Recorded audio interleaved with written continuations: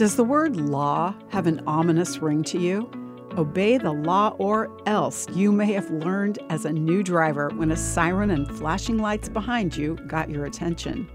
I'm Bonnie Sala with Reset.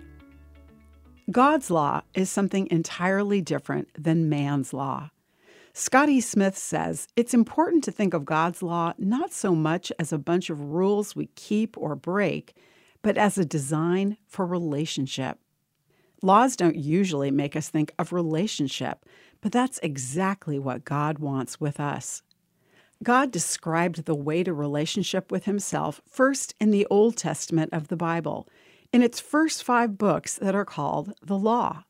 Jesus fulfilled the requirements of that law and changed the way that man relates to God, offering relationship through himself.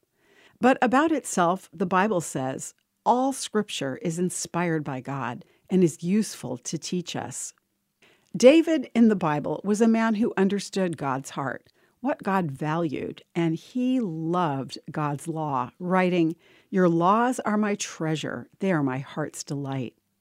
David pointed out that God's laws are sure to be true.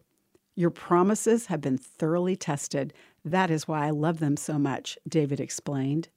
Nothing else is certain in life. Again, David wrote, "Your regulations remain true to this day, for everything serves your plans." Life is always changing.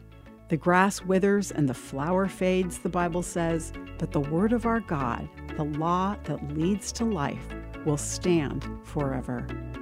I'm Bonnie Sala with Reset.